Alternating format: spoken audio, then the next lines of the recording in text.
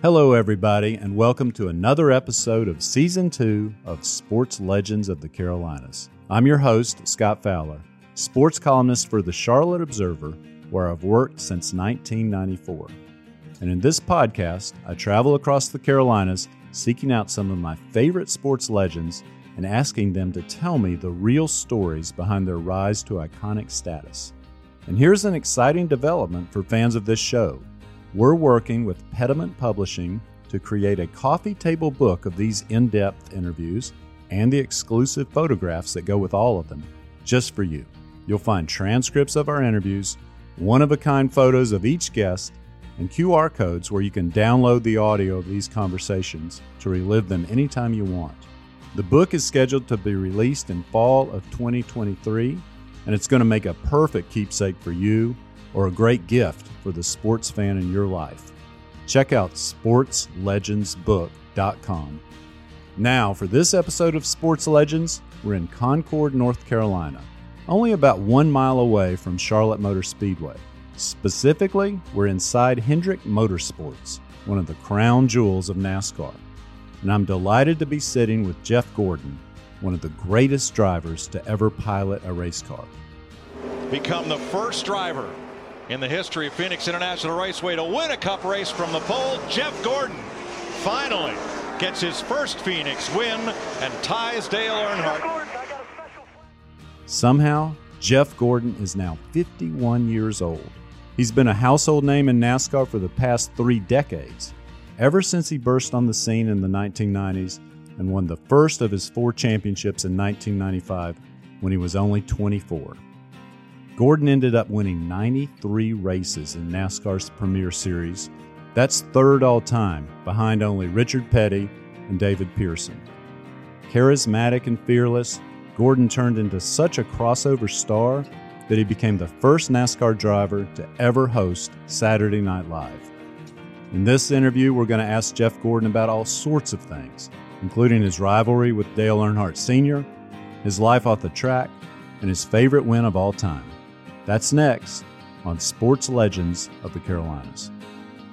Jeff, welcome to the show. Thank you. Quite an introduction. I don't know if I can live up to that, but thank you. I'm sure you will. Well, let's start now because I think people are just curious about what you are doing. So tell us. Yeah, well, I mean, you're sitting in my office. I'm here, every week at Hendrick Motorsports as vice chairman.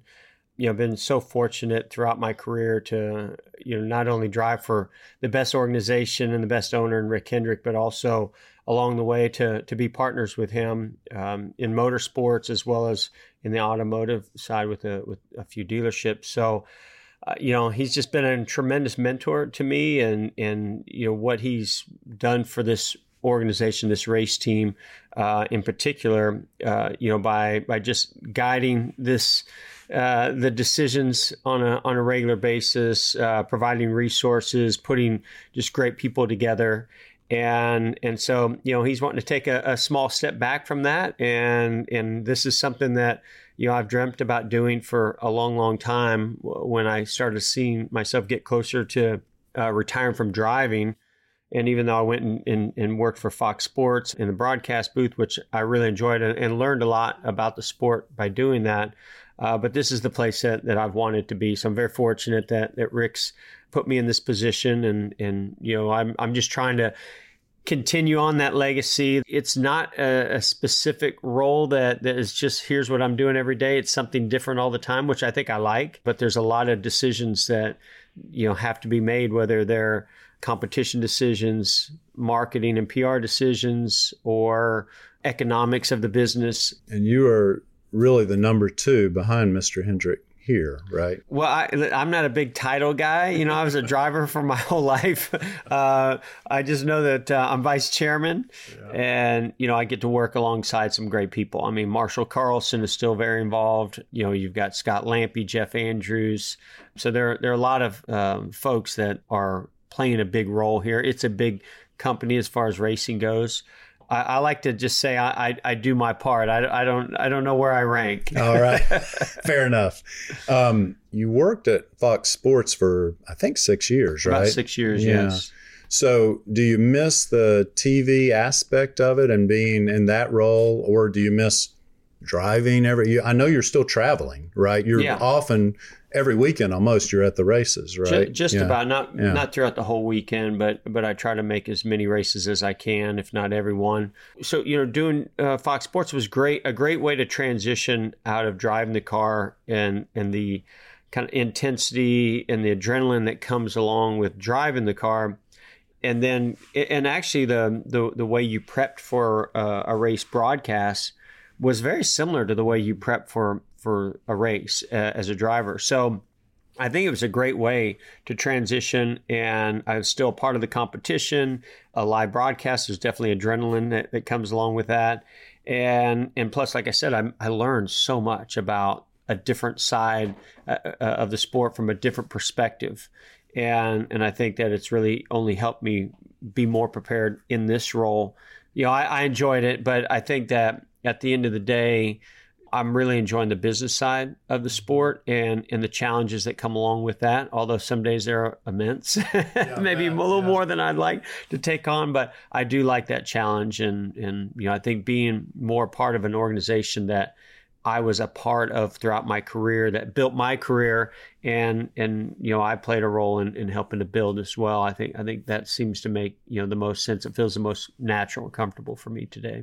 I remember one time we were talking, and you were mentioning, this was after you'd stopped driving, but that you took your kids to school almost every day, I think. Is that still the case? Dropped them off this morning. I mean, these days with, my daughter's getting ready to start driving to school on her own. She's about to turn 16, which is crazy for me to think about.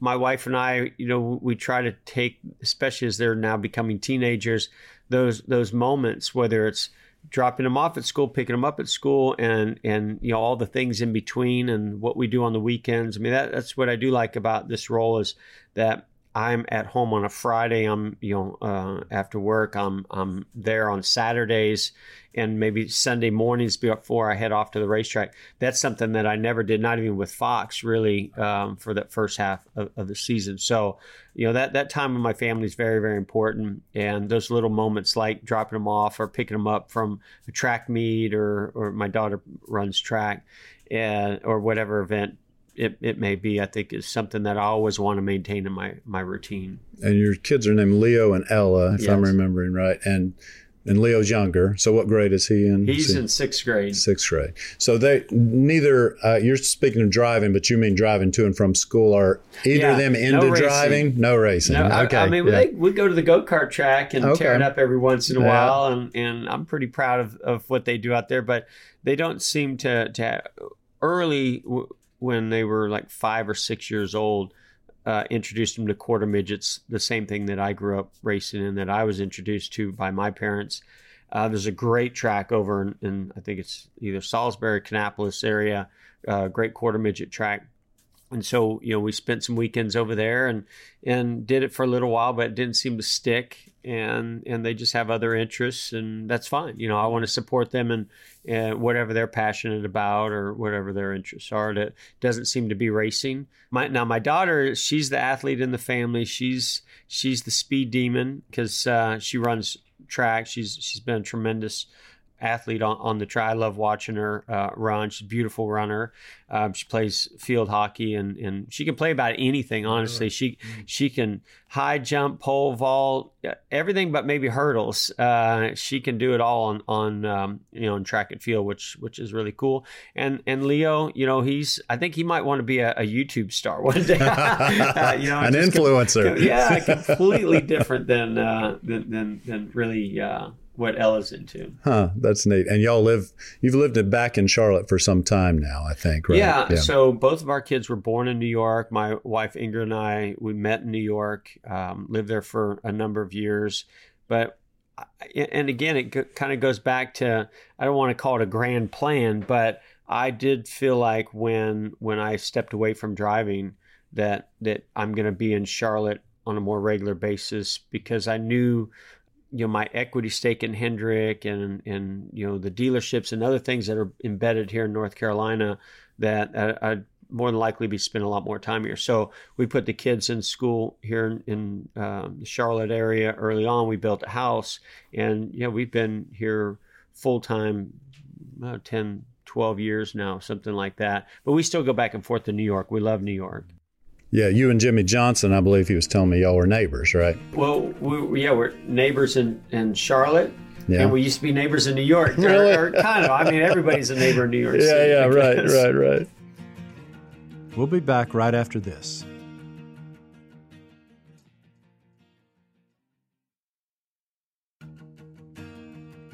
Welcome back.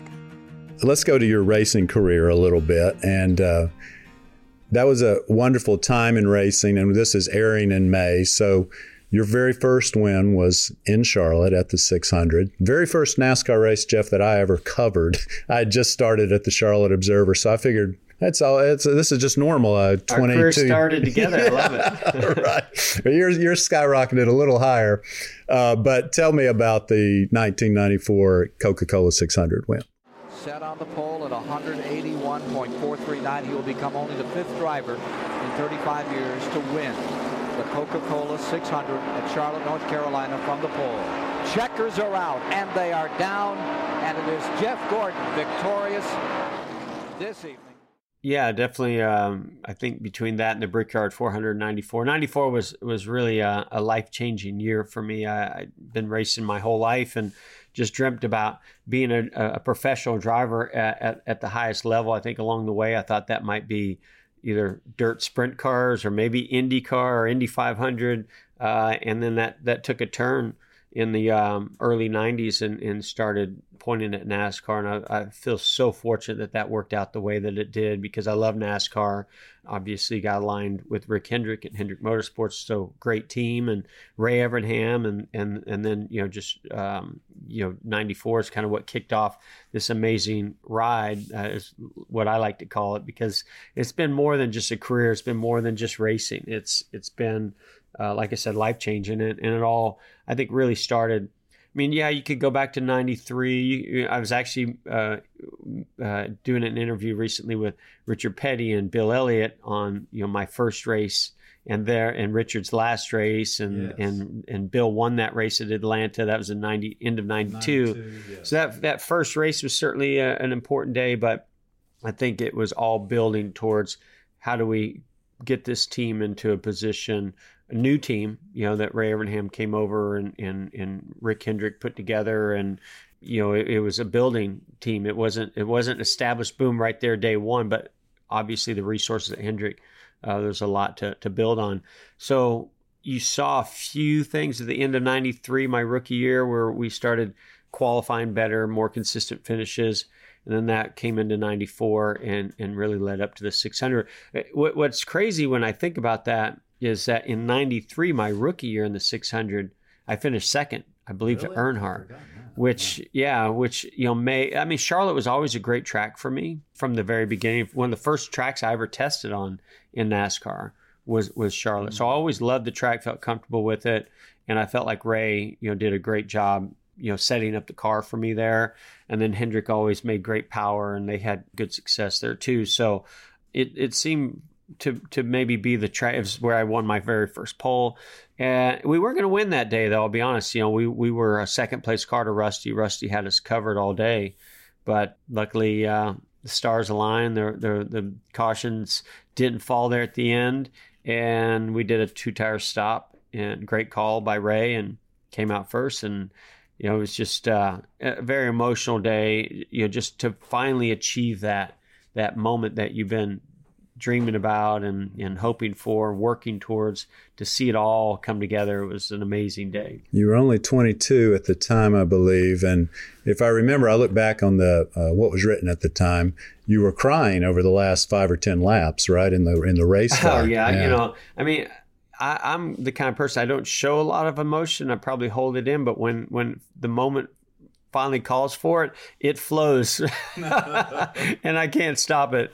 Whether that's been, winning championships, winning big races, when my daughter was born, my son was born, that's just part of it. But my parents were there, to have that moment with Rick and with Ray, his family, and the whole team, everything just kind of culminated to that emotional moment that started in the car before it was over. I think it was, I don't know if it was the last few laps. I think it was more when the white flag came out. Yeah. When the white flag came out and I looked in my mirror and there was no Rusty, I was like, oh my God, this might happen. This is about to happen. And that definitely hit me all at once.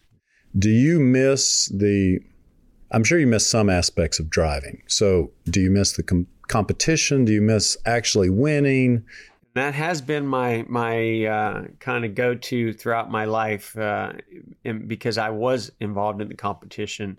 And so now being involved in competition is more on, in this new role of supporting the teams and seeing them go out and have success. And in any way that I can be a part of that, I get to get the reward of that too, because I'm proud of them and to see their journey and what they did. Now I kind of understand Rick Hendrick and what, how it meant, what it meant to him to go to Victory Lane and why it was so special because of his kind of role in seeing all that come together. So that's the competition side for me now.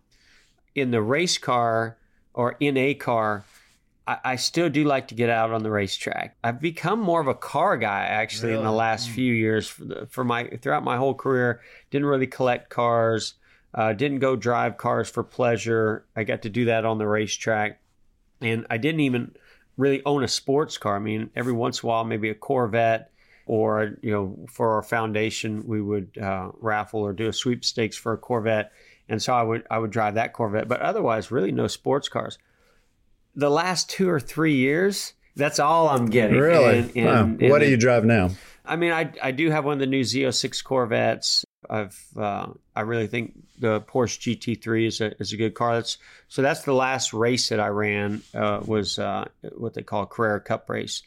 And I want to have like a factory race car that I can just go to the racetrack with and get in it and go fast and just do my own lap times. I don't want to, I really didn't want to run that race, but that was sort of a part of getting that car. But that's what I'm enjoying now is when I'm not, working, when I'm not with my family is, can I go and run some laps at a racetrack and just have fun and push it as far as I want to push it and not necessarily be a part of the competition. I've always wondered, like, when you're a professional driver like you, so then you get on, say, I-77 or 485 around here, and you see some just horrendous driving from people. They're looking at their cell phones or whatever. Do you get more irritated about that sort of thing because you know what actually driving at a high level is like? Yeah, I do. Or teaching your daughter, for instance, to drive. You probably did that, right? That's certainly been quite the education of taking me back to when I was a kid. Of course, I had been racing for many years, but I still didn't make the best choices and decisions or had to learn things that happen on the street that don't happen on a racetrack. But these days with cell phones and the distractions, it is very, very frustrating. I mean, I think I've always been left lane is for passing. Left lane is for if you want to go over the speed limit, you go there. Do not do anything else in that left lane. Get out of that left lane. So, I've said that many times. And so I'm certainly going to teach my kids, the same thing and apply that to my own driving. But, I definitely do worry about the driving age and what's happening with devices and phones and those distractions, the influences on my young daughter. I can't imagine. It's hard for me to fathom that I was driving a car at 16 when I look at her getting ready to just they seem so leave young. The house without us in the car. That just petrifies terrifying. me. Absolutely terrifying. I have a 15-year-old daughter also who's in that same, she still just has a learner's permit. So, but I've logging hours. You're over there pushing your feet through the floorboard. Oh, absolutely. Scared every time, and right now I'm just working on when you see somebody else's brake lights come on, that means you need to also be applying your brake. That's a good basic one. Yeah, that's right. Now, do you drive really fast when you're by yourself? Only on Jeff Gordon Expressway. Yes, right. I feel like I got a better shot. Yes. No, do you know who I am? Yes. I really try not to. I don't feel like it's something that like, ooh, I can't wait to get on the street and go fast.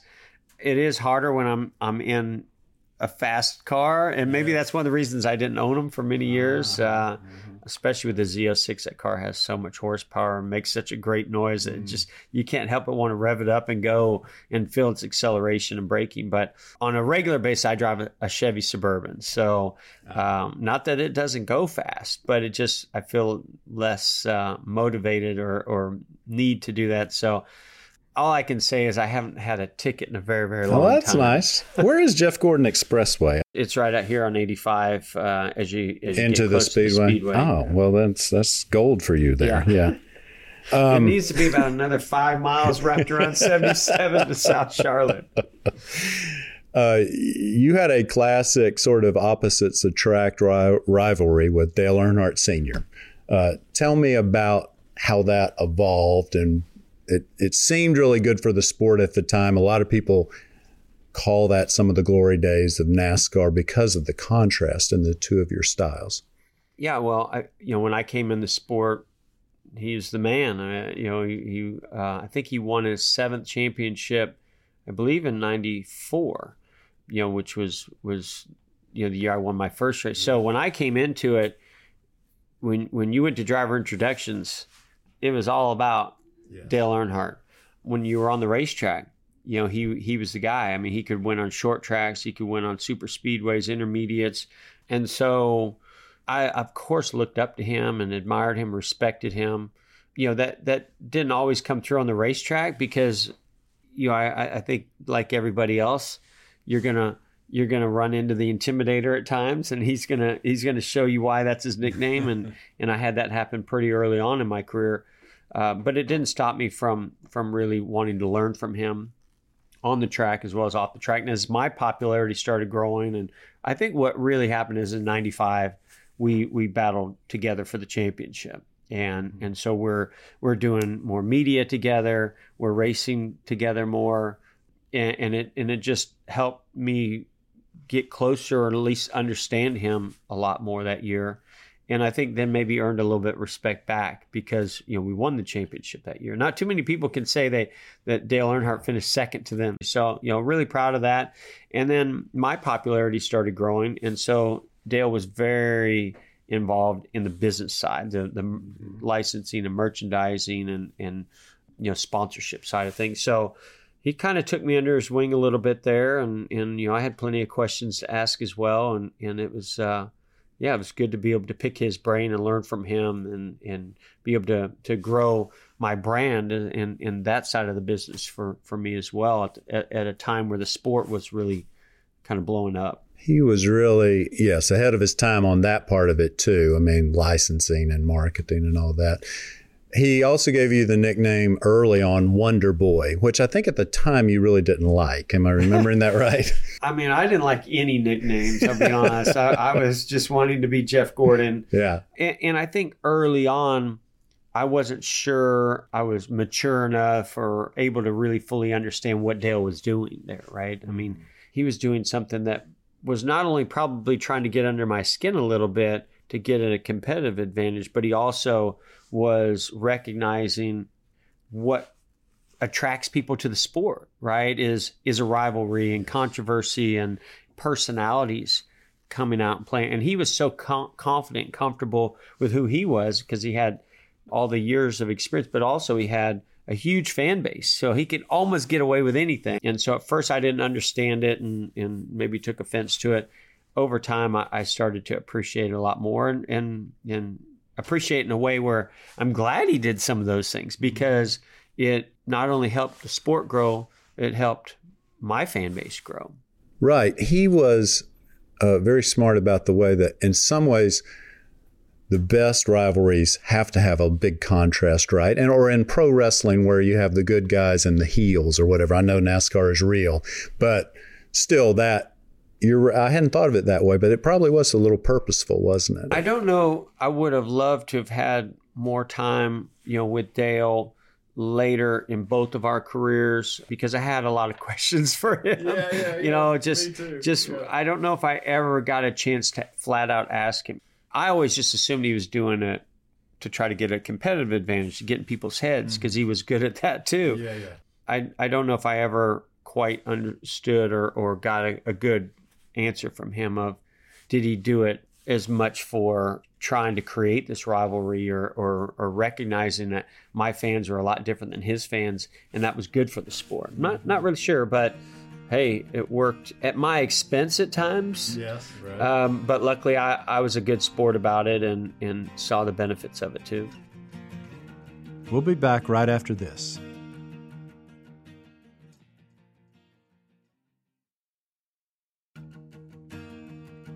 Welcome back. Tell me about appearing on Saturday Night Live in 2003. 20 years ago now was when you made that appearance. I rewatched a little of it. You're really good and funny. So tell me about some of your favorite moments about that. Yeah, it was an incredible experience. I can't believe that I actually turned it down the first time that it came. And I didn't do it because I felt like I was too good for it. It was that I didn't think I was good enough. I thought, why would they want me? I'm going to embarrass myself. This is going to be awful. And I think a year later, when luckily the invitation came back around by NBC, I recognized and had enough friends to help influence me, some that lived in New York, to make me realize, no, that's part of it, right? You got to make fun of yourself, and you just got to go and have a good time. Ordinarily, when I work, I'm wearing a fire retardant suit, going 200 miles per hour in a tin can filled with explosive liquids. Every time I get in the car, there's a chance I could crash and burn in front of millions of people. So I guess I am prepared for this show. Woo! We love you, Jeff! We love you, Jeff! Do it! Tony Stewart sucks! No, Rusty Wallace sucks! Rusty Wallace sucks! Hey, all right. It's nice to see some NASCAR fans. The greatest, I don't want to say the greatest experience of my life, but certainly the greatest, like TV or live entertainment experience that I've ever had, and ranks up there and probably top 5 of just greatest experiences that I've ever had. Just because you're working in an environment that's so far removed from anything you're really comfortable with. And it's a huge challenge because of that, as well as you're making new friends. You're meeting, these cast members that you've watched on TV and just seeing their talent and their writing and their acting. And then you're part of this almost cult following show that you get to be a part of for history. Forever. And so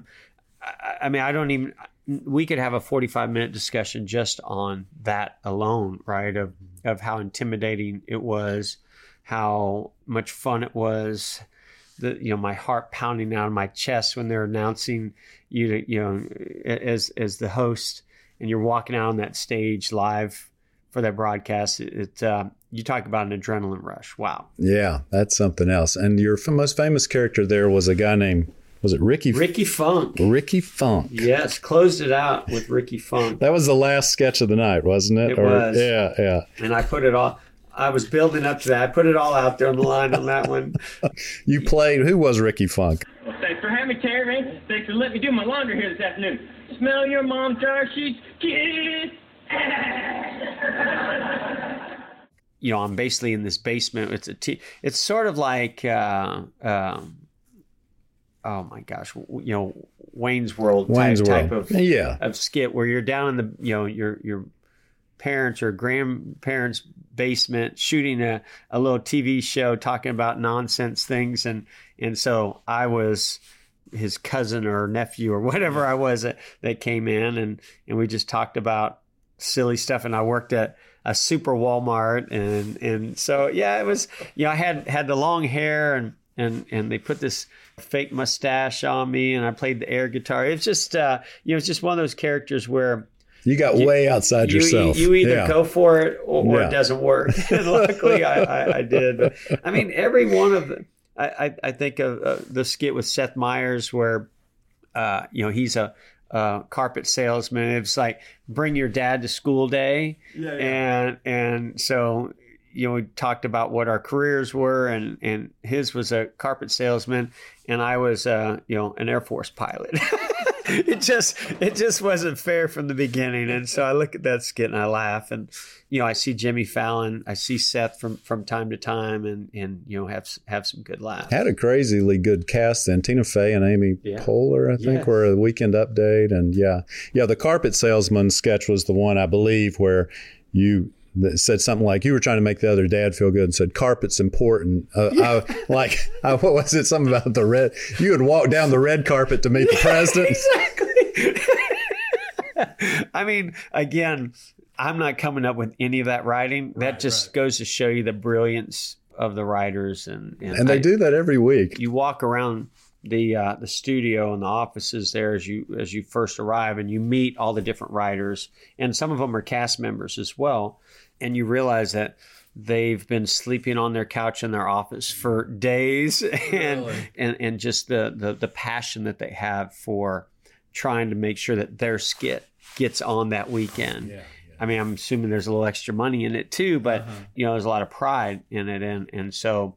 When you see that starting to build and they're asking you questions, what would you be comfortable with? Hey, I got this idea, and you start, hearing it come to life, and then you see it throughout the week become a skit that actually gets on the live show. You're excited for them, and so you have a responsibility to pull it off also on your side. So it's certainly a team effort that is like many other things in life. You, when you first came into the sport, and I'll read you a quote that you told me a long time ago. I think this was 2006. You said I guess when I first came into the sport, I felt like I was under a microscope. I was kind of an outsider. I wasn't a Southern boy. I came from open wheel racing. I felt like, boy, I better do everything right that I possibly can to try and fit in. You were really trying to be perfect. How did you pull that off, or did you feel more comfortable once you had a few dents in your reputation? Well, first of all, you say that early in your career because you truly feel that way. But I think everybody does. I don't care what your background is. When you come into the Cup Series as a rookie, you feel like you have, all eyes on you, judging you, especially if you're young, you're just, and I see my kids, right? And I see them going through similar things in life. So I was young coming into the Cup Series, and I did come from a different upbringing or background where I grew up, type of racing. So I felt like maybe that added a little bit to the pressure of, and it wasn't just being accepted by the fans, it was being accepted by the other competitors. Mm-hmm. I felt like I was being tested the first couple of years. Which is fine. That's what a race car driver, if you're going to succeed, that you have to go through that.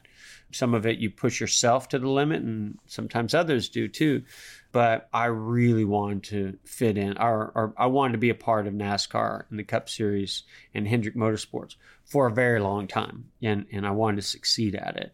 So I was trying to do my best to say the right things, do the right things, and really learn all that I could to add to the sport and have a successful career. Luckily, that all came together. I think when you work, I mean, I've definitely learned when you care that much and you work that hard at it and you're surrounded by good people, whatever talent got you there, that's good enough, right? That talent is going to continue to keep you going if you have all those other things. And for those who don't know your background, you grew up at first in California, but then moved to Indiana in part because it was really for your racing career, right? And you there, if I remember this correctly, I think you missed a prom or two. Didn't you race on your graduation night? I did, yeah. I graduated from high school and was racing that night. It was actually a World of Outlaw race in Bloomington, Indiana. Wow. And I think I finished like second to Kinzer. I mean, it was like one of my best races that I'd ever had up to that point. Yeah, that I mean, my life was all about racing. It's interesting. I've had a lot of conversations with my wife recently about this, and others too, about what you sacrifice as, when you find your passion early or your parents introduce you to a sport, what are you going to sacrifice along the way? Is it worth it? And I can look here and sit back at 51 years old and go, absolutely worth it. Because, did I miss out on some things?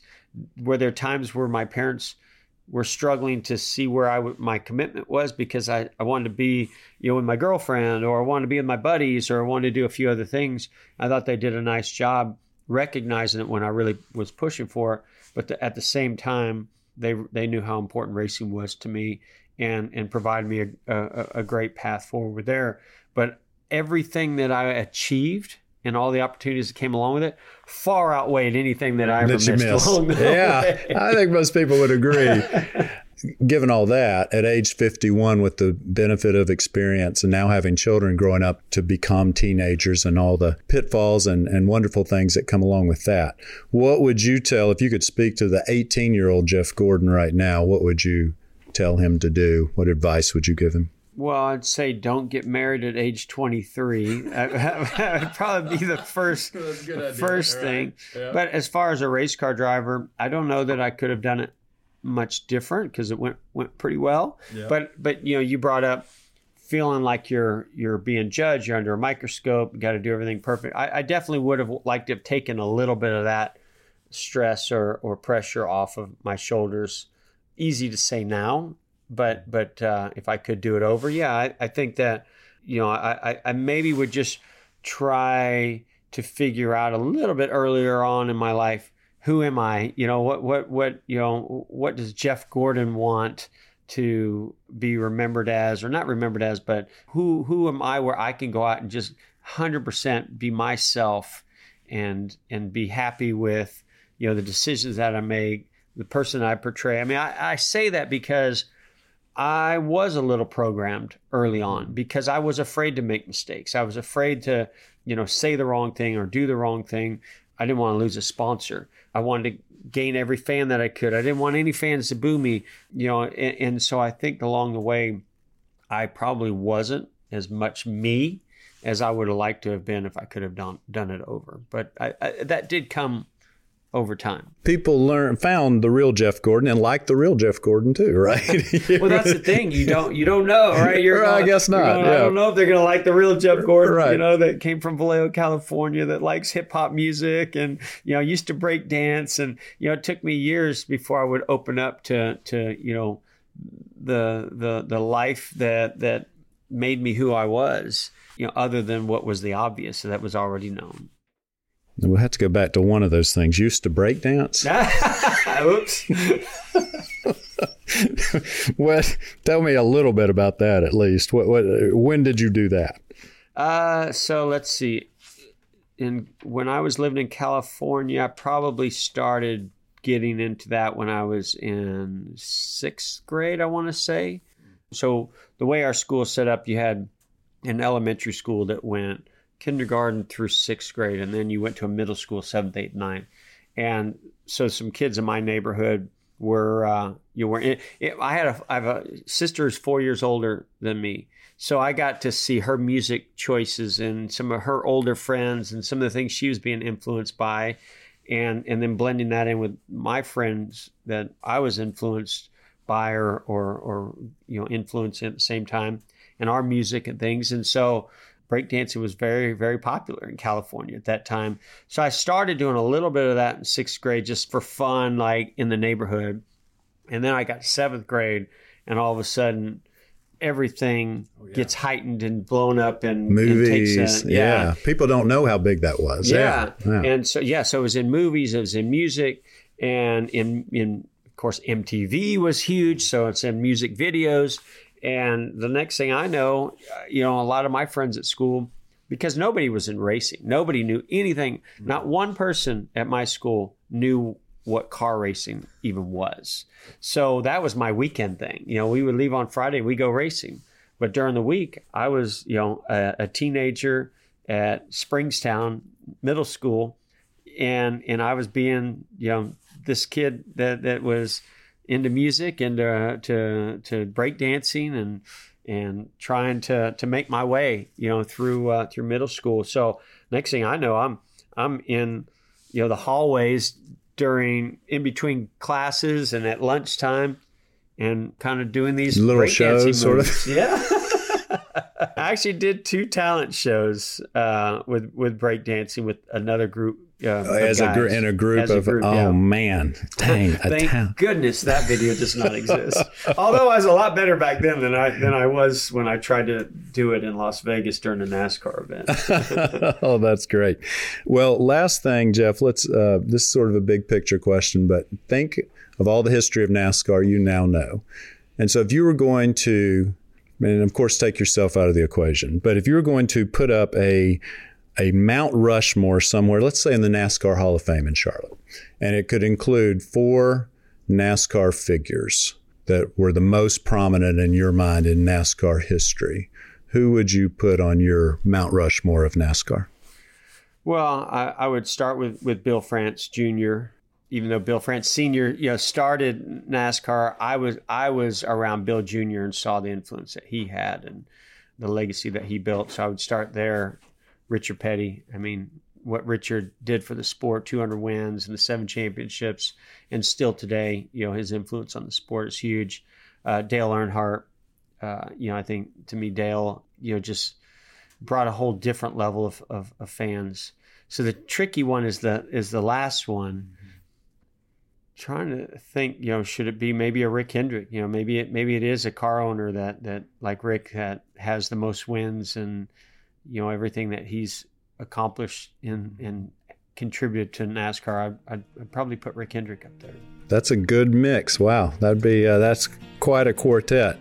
Well, this has been Sports Legends of the Carolinas, and Jeff Gordon, thank you so much for joining us. Yeah, my pleasure. Thank you. It was fun. Remember, you'll find much more about this interview and about all of our guests, including Steph Curry, Roy Williams, Dale Earnhardt Jr., and Dawn Staley, in our Sports Legends book. It's scheduled to be published in fall of 2023. Pre-order your copy now at sportslegendsbook.com. Thanks so much for listening to Sports Legends of the Carolinas, a production of the Charlotte Observer. This show is produced by Lume Ali Sally, Jeff Seiner, and Cotta Stevens. The sports editor of the Charlotte Observer is Lydia Craver, and the executive editor is Raina Cash. Davin Coburn is McClatchy's Director of Audio. For lots more sports content and to continue supporting this kind of work, please visit charlotteobserver.com and consider a digital subscription. And connect with me on Twitter at Scott_Fowler or email at sfowler@charlotteobserver.com. See you next time.